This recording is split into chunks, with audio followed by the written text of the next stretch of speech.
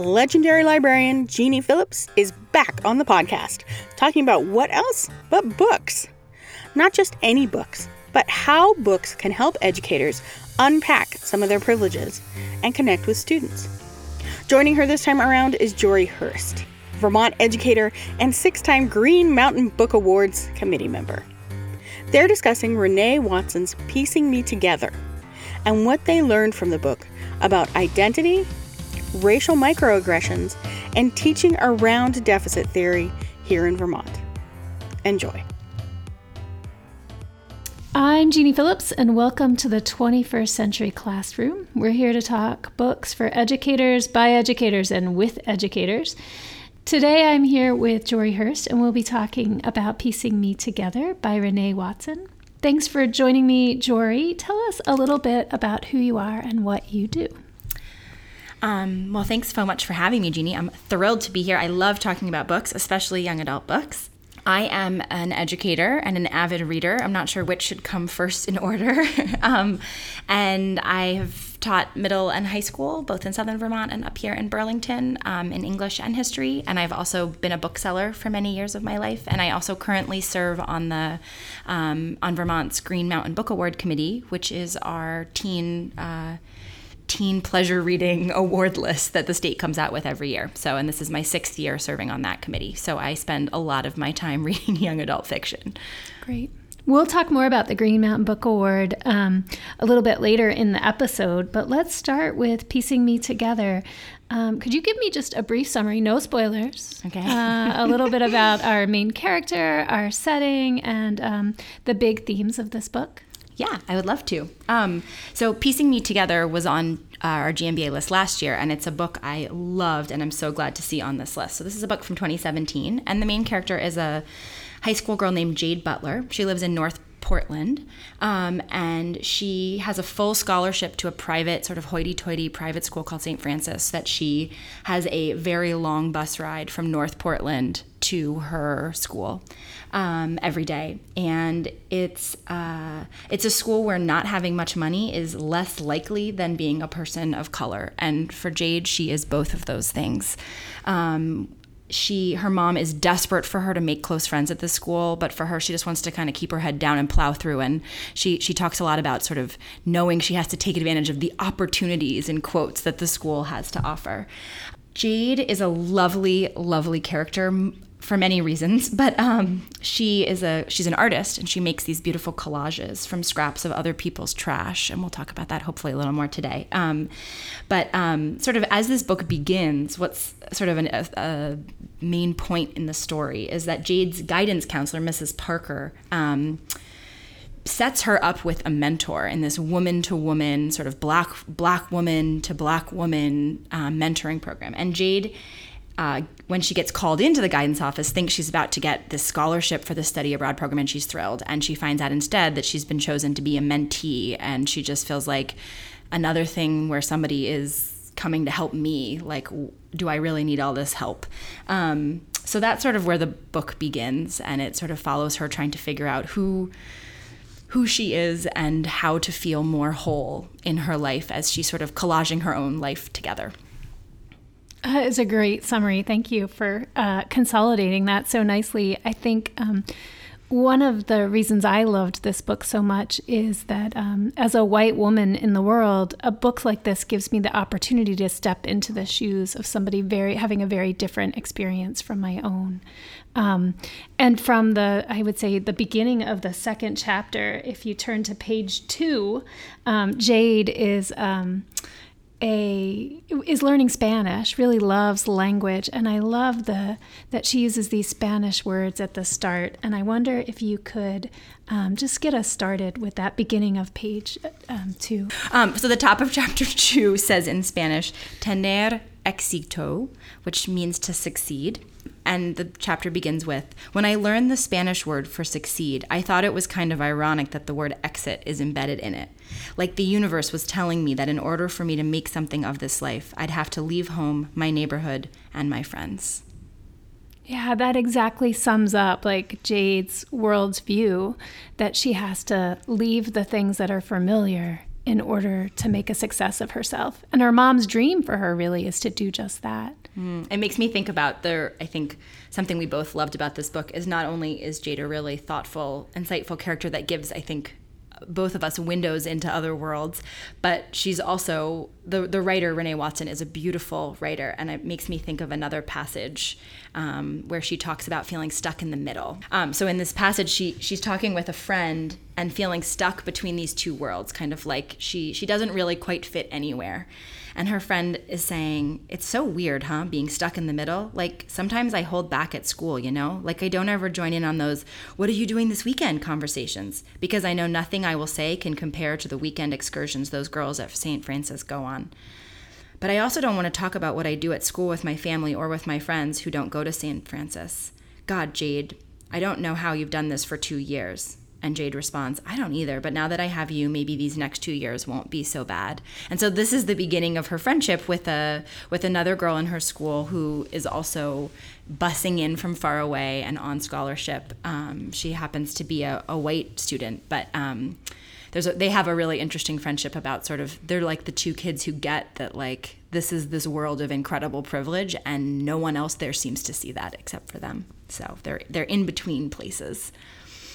I know a lot of students and adults in Vermont are reading The Hate You Give right now, and that really reminds me of Star's predicament as she code switches between her private school and speaks one way about certain things there, and then goes home to her neighborhood and speaks a completely different way and about different things there. It's Jade isn't, it's not exactly the same, but there's a lot of commonality with Star.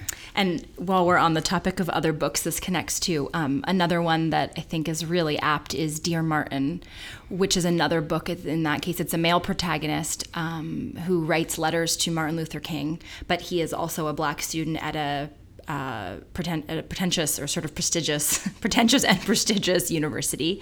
And he's constantly trying to navigate where he fits, and what it feels like most of the time is that he doesn't really fit anywhere. And I think, I think a lot about for us in Vermont, there are increasingly more and more students for whom that experience is so true in our schools. And I think this book is so, can just be really helpful to remind, I think, especially for you and I as educators, especially as white educators in the state, but of how I think in this book and this sort of host of other things about how many of our students, for race reasons or maybe just because of class, are straddling multiple worlds, and how difficult that is for them.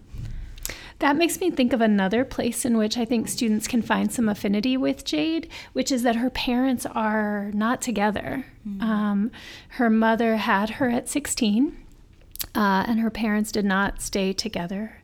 And there's a quote on page 11 that I really love that captures that so beautifully. I think about this as I ride to school, how I am someone's answered prayer, but also someone's deferred dream. Jade's really talking about there is that her mother has put all of her hopes into Jade and Jade's success because she canceled her own plans to go to school because she got pregnant at 16. Her father, on the other hand, feels like he's living his best self because of his daughter, because of her. He feels like he's become a better person than he would be. And so there's this contradiction for her with her parents, and I feel like she carries a lot. And I have seen a lot of my students that I teach carry a lot from the expectations or the lived realities, the lived experiences of their parents. So one of the other really beautiful things I think about this book is the way Jade is able to talk about herself not always feeling whole. And that is due to lots of reasons, partially as a female and especially as a Black female in the world she lives in. And she has this explanation of it that I love when she talks about the spaces she feels whole and then the places that shatter her. And so she says, listening to these mentors, I feel like I can prove the negative stereotypes about girls like me wrong, that I can and will do more, that I can be more. But when I leave, it happens again, the shattering. And this makes me wonder if a Black girl's life is only about being stitched together and coming undone, being stitched together and coming undone. I wonder if there's ever a way for a girl like me to feel whole. I wonder if any of these women can answer that.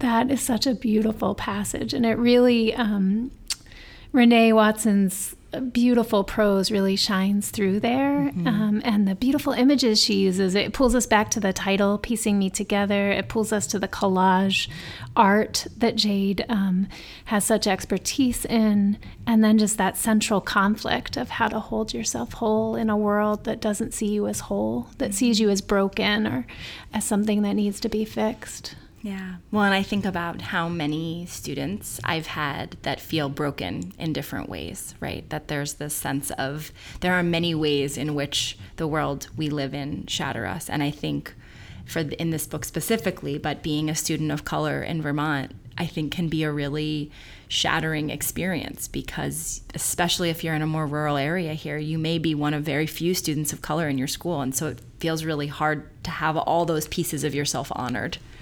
Right. Yeah. This makes me think a little of the story this summer about the camp for for children of color in Stowe. Did you hear that story?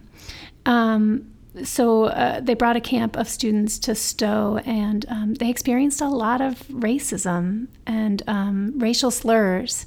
And I think a lot of us were heartbroken by this experience, and it makes me wonder about what our job is as educators to expose Vermont students who are white to stories of other people so they can see the humanity in others. Mm-hmm.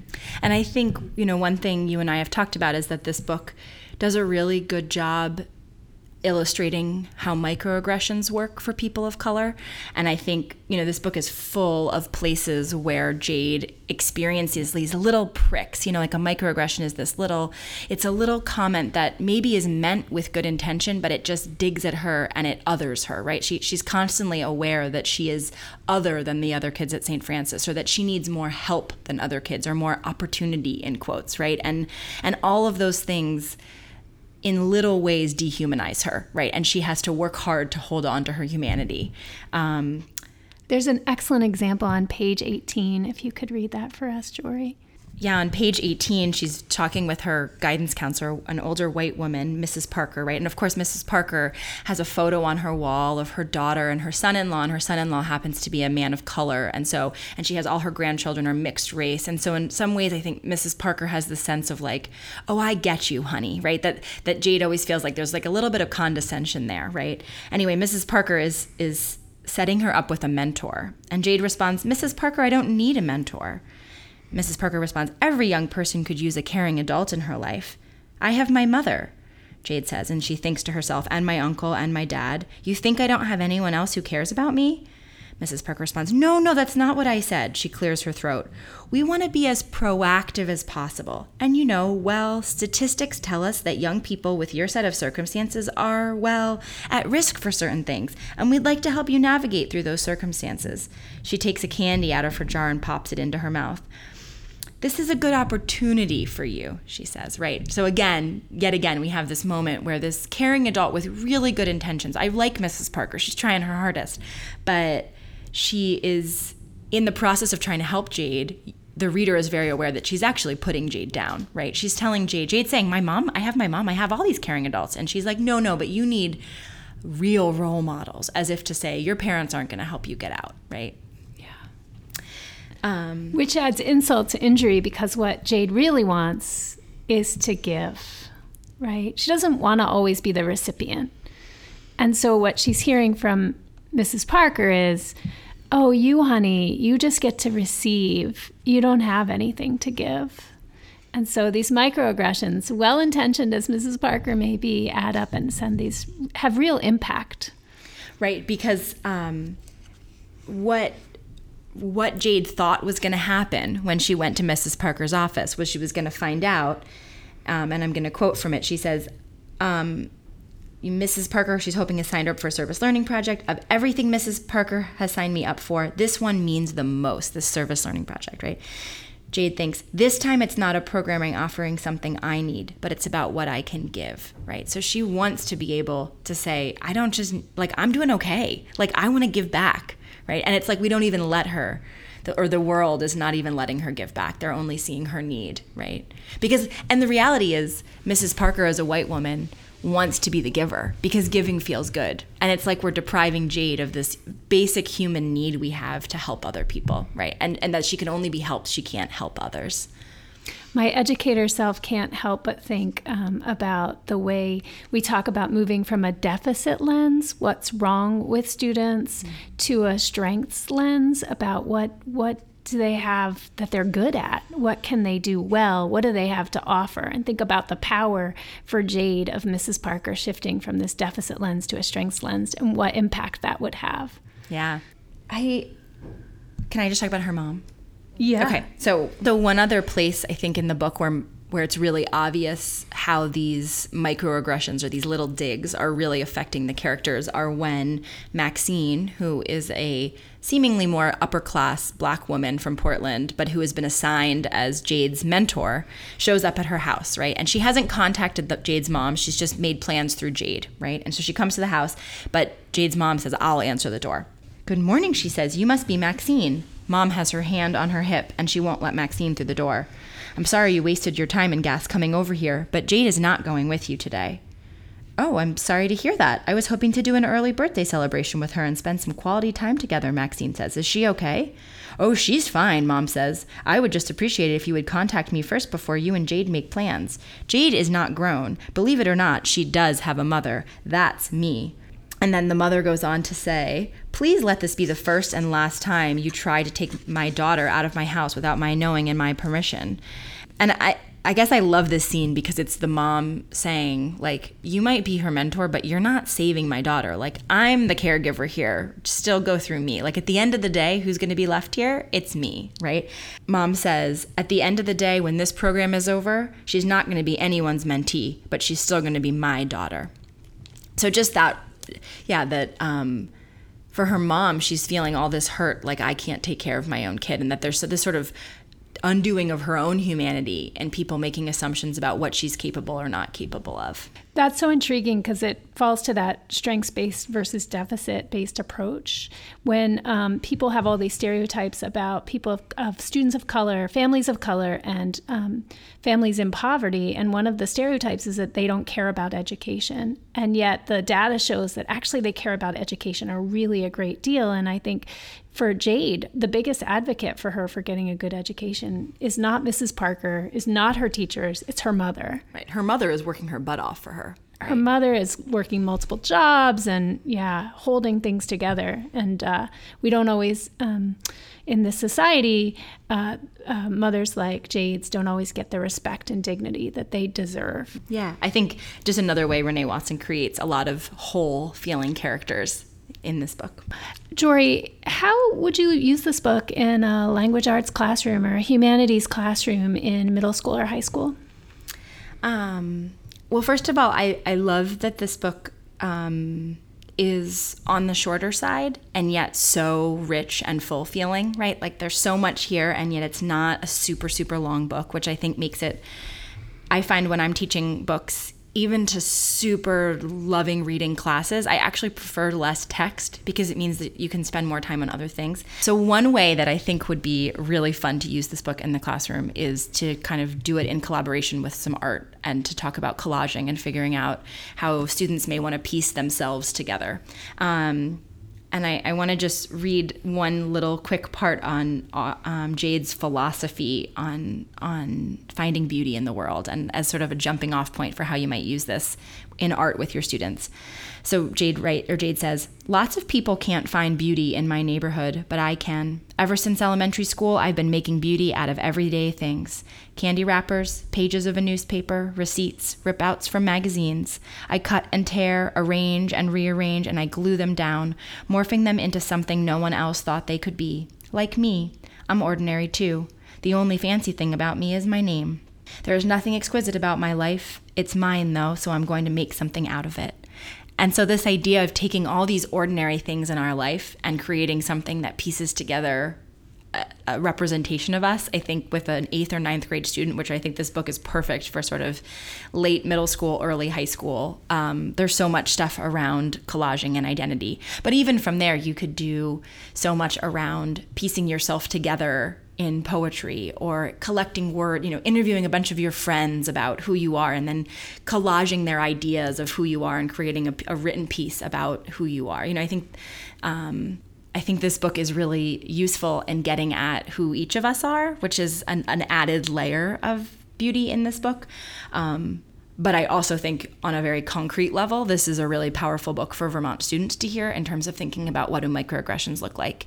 And it's for a student of color, for them maybe to feel like there's an allied voice, or, they may not resonate with Jade, but maybe there's another character in the book they do, or just sort of giving out other voices in our students' lives so that they hear other people is a powerful tool for this book. And then, as we talked about microaggressions, I think you could use this book really concretely to help kids define what it means for when those little pokes at your humanity are constantly happening, that othering, and what that looks like and feels like for a character. I think this would be a really safe space to do that in. So lots of ideas. Yeah. Do you have other ideas? What are you thinking? I love all of that. I think it really strongly connects with any identity work that's happening in the classroom, really powerfully connects with that.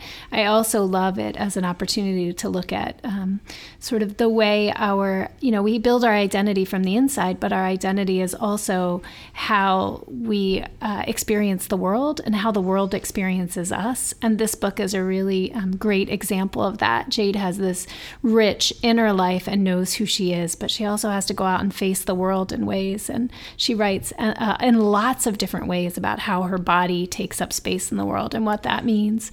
And but I'm wondering if there's also a connection to youth voice. I don't want to give any spoilers, but there are powerful ways in which Jade finds her voice in this book and uses them within that mentoring program. And I wonder about using that as a springboard for how do the voices of our students show up at school? How do we make space for the things they think are important, or the good ideas they have?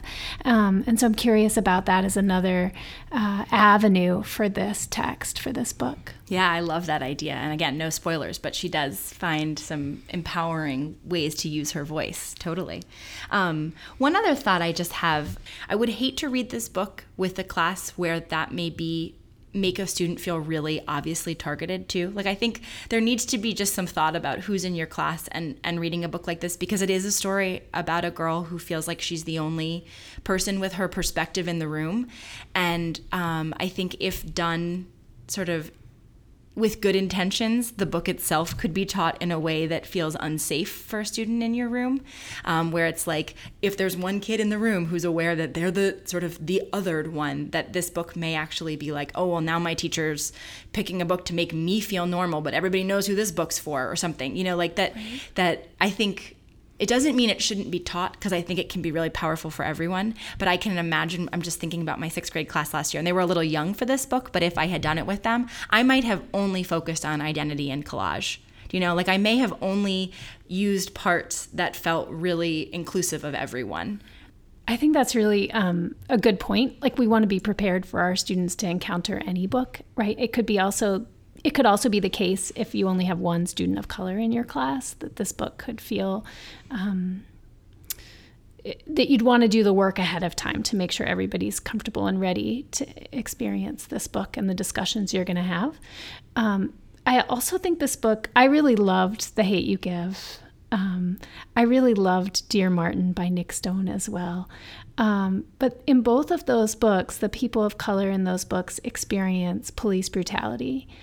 I like this book because they don't. Like, that both the racism is more subtle in this book. It comes in the form of microaggressions and deficit thinking, but also it doesn't make that doesn't become the only experience of people of color, is that someone they know gets shot. I like this as an alternative story to that. Yeah, no, I totally agree, because we are seeing a real trend in young adult fiction right now about police violence, which is and that's powerful. I'm thinking about All American Boys, which came out last year, or this year Tyler Johnson Was Here as a brand new one that I'm just reading, and they're really powerful, important stories, but there are a lot of other stories about being a person of color. So I think you're right that I appreciate that this book doesn't feel like it has to have it all. Like it doesn't have every issue, you know. There's a calmness and a quietness to this book too, which I appreciate. Let's talk about some other books it puts us in mind of. For me, it brought up Jacqueline Woodson's Brown Girl Dreaming, a beautiful memoir that was a Vermont Reads book a couple of years ago. Are there other books besides Jacqueline Woodson's Brown Girl Dreaming that that came to mind when you were reading this book? Well, we've already talked about Angie Thomas's The Hate You Give, which is a really, it's being read a ton and libraries are buying tons of copies of, which is great, although it's also banned in some places, so it's been getting a lot of attention. This book also, though, reminded me of an older book called The Skin I'm In by Sharon Flake, which is another book about being othered and what it feels like to be other and to have an adult in your life who might feel the same otherness you do. That I read actually as a middle schooler, and I've taught in middle school and have found it to be a really powerful book to this day. It's an oldie but goodie to keep around. Excellent. I also just read Jacqueline Woodson's Harbor Me, which is for a younger audience, but I think speaks to some of these other themes about feeling other because of your family circumstances and creating a safe harbor, a safe space for students to be themselves. So I think that's another great connection for the 5th and 6th grade classroom.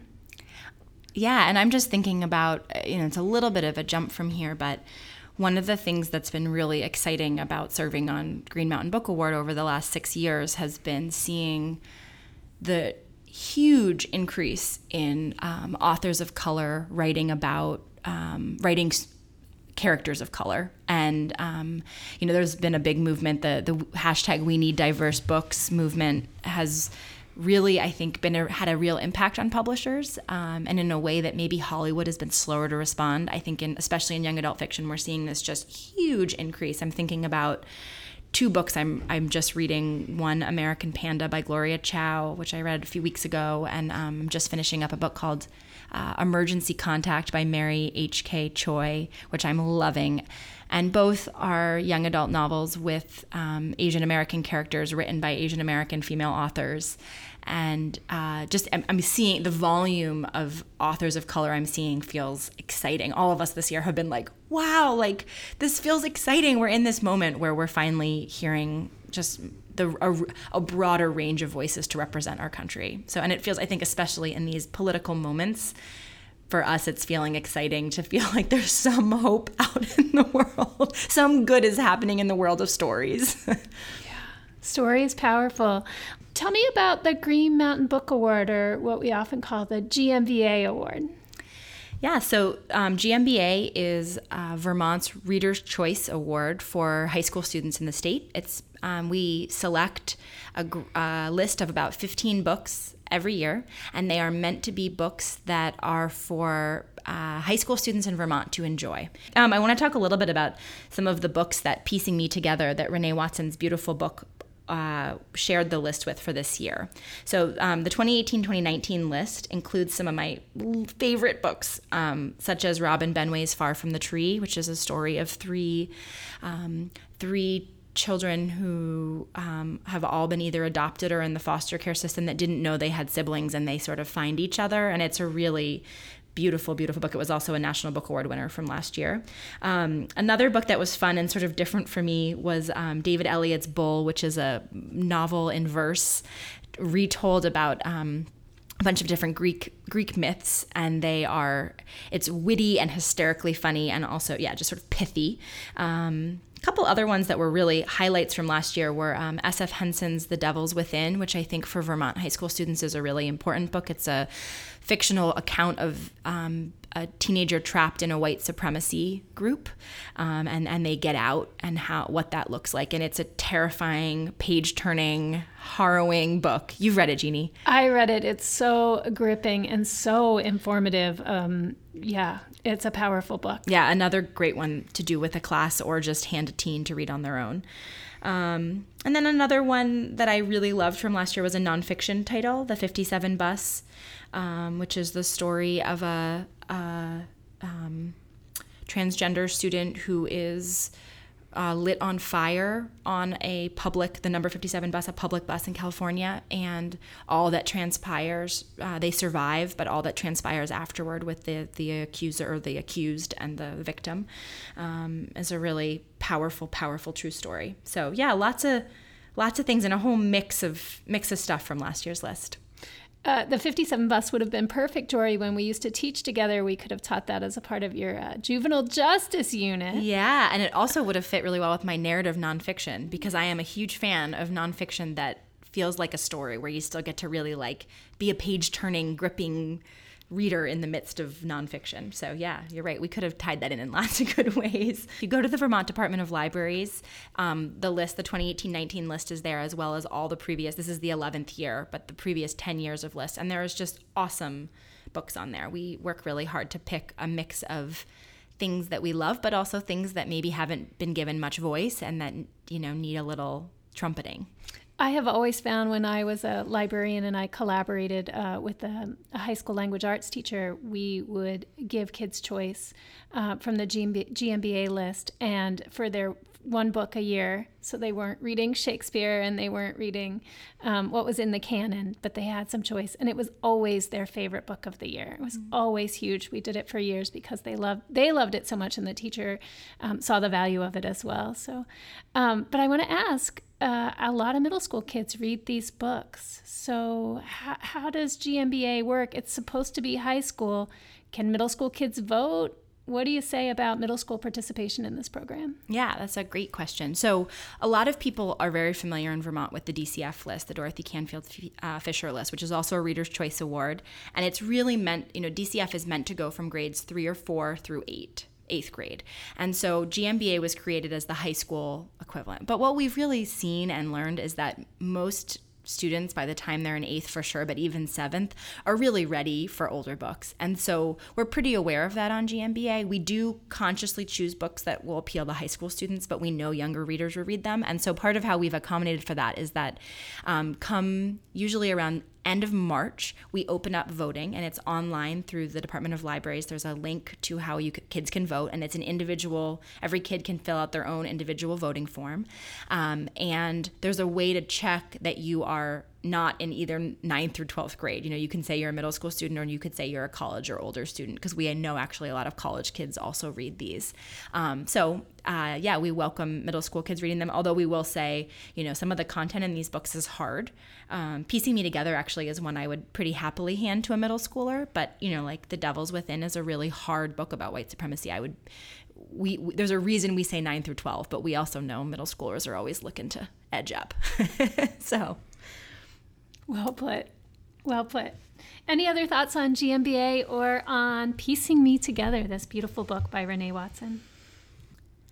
I guess my final thought on this book and GMBA is just that I feel really grateful to get to read young adult books as an adult, because every time I do, I am reminded a little bit more of what it's like to be a teenager. And we have this funny world where, people who write for young adults and people who recommend, like you and I recommend books for young adults, are adults. But there's this powerful thing that happens in YA where it's often, and Piecing Me Together is a great example of, it's really, their stories often about someone really trying to figure out who they are. And I think as an adult, as someone in my early 30s who is constantly trying to figure out who I really am, that these stories really resonate, because the reality is, it may happen for us for our first time in a powerful way when we're 16 or 17. That's my first memory of really piecing myself together.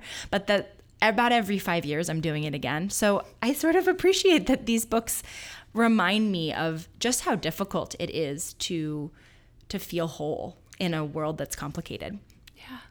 I strongly believe that reading young adult and middle grades literature makes me a more empathetic educator, helps me understand my students, the young people in my lives better. I feel the same way. Yeah. And myself. And I understand myself better. Yeah, absolutely. Thank you, Jory, so much for taking the time to come and talk to us about Piecing Me Together. Folks, if you want a copy, I'm quite certain your high school librarian or middle school librarian can get you one if they don't have one on the shelf. So check out your local library, your school library, find a copy of Renee Watson's Piecing Me Together. You won't regret it. Jory, thanks for your time. Thanks for having me, Jeannie. Talking about young adult literature is my best life.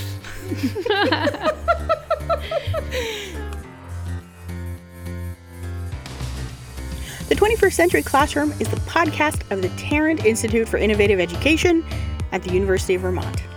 A huge thank you to Jory Hearst for appearing on this episode.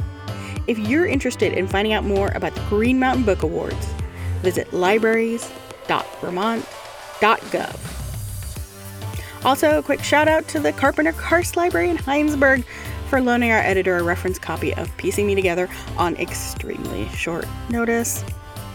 You can subscribe to our podcast on iTunes, SoundCloud, and the Google Play Store. Music for this episode is by Argo Fox, Maison and Yiflex Sunrise, used with permission.